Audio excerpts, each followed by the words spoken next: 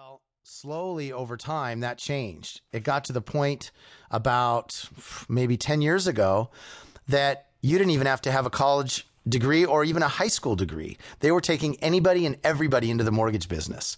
I heard an ad on the radio one time that said, come in and apply to be a mortgage broker. An average mortgage broker can make $60,000 a year, no experience necessary, high school GED okay, call for your free interview. At that point, I knew we were in real trouble. The lenders didn't help a whole lot either. What happened, this started about the same time, about 10 years ago. They came out with loan programs supposedly to help the borrowers, and initially they did. But like anything, when you take it to excess, it starts to become not a solution, but a problem in and of itself. The first programs that they came out with were called stated income loans, and these quickly became known as liar loans throughout the industry.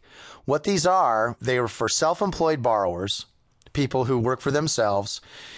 And most people that work for themselves on their tax returns, they write off a substantial amount of their income, including expenses for home office, they take someone to dinner, their cell phone, all kinds of expenses that most people don't get to write off when they have a W-2 or a regular paycheck. The problem became when these people wanted to get a loan, their tax returns would show that they had little or no income because of all the expenses that they took. So it was very difficult for them to get financing. And for 5 or 10 years, they actually couldn't get a loan unless they quit deducting all this income so they could show it on the tax return, pay taxes on it, and then qualify for a loan. Well, the lenders saw this and they came out with a loan program called stated income. What that means is a self-employed borrower with excellent credit, with a substantial down payment, at least 20% or more, could just state their income on the loan application and it would never be verified. They wouldn't ask for tax returns. They wouldn't ask for bank statements. All they had to do was say, I make $120,000 per year, and the lender would take it at face value and never check it.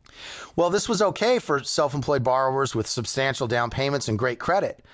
But as things continued, these loans became available to people with not such good credit.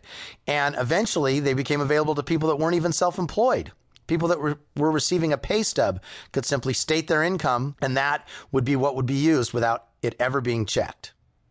For a long time, well, not a long time, but at least a couple of years, their realtors had it easy. They could just put a house on the market and immediately it would sell. Multiple offers, the house would sell. As soon as they got a listing, it was actually like getting a paycheck.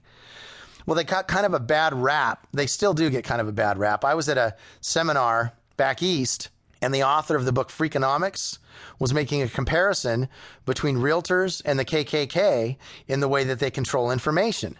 They said basically the KKK and realtors both have the power that they do because they control the information that people get.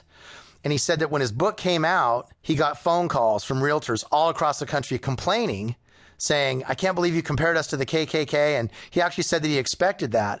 But one thing that surprised him was he didn't get any phone calls from anybody in the KKK. Another thing that happened was initially, 15 years ago, when lenders made loans, they would charge a 1% loan fee to the broker. The broker, in turn, would turn and charge a 2% loan fee to the borrower. So, for instance, let's say a borrower was borrowing $300,000. A 2% loan fee would be $6,000. $3,000 would go to the lender, $3,000 would go to the broker, and they would close the loan together. The lender and the broker would make sure that this person got their loan and it closed. Well, a couple of years later, lenders came out with a new twist, and they said, instead of us charging a point, if you just raise the interest rate that you give to the borrower, we'll waive our point. So let's say, for example, a borrower was going to get 6.5%. The lender was going to take a 1% fee and the broker was going to get a 1% fee. The lender came out and said, if you'll give the borrower a 6.75% interest rate instead of 6.5%, we'll waive our 1% fee. So now the borrower's used to paying 2%. The broker now, instead of having to pay 1% to the lender and keep 1%, could either lower the borrower's closing costs by 1%, which some did, or continue to charge the 2% and take the whole 2% for themselves. So now instead of making $3,000 on that loan, they can make $6,000. Well, that went over very well, as I'm sure you can imagine. And the lenders took it one step further and said, instead of raising the rate to 6.75%, if you'll raise the rate to 7%,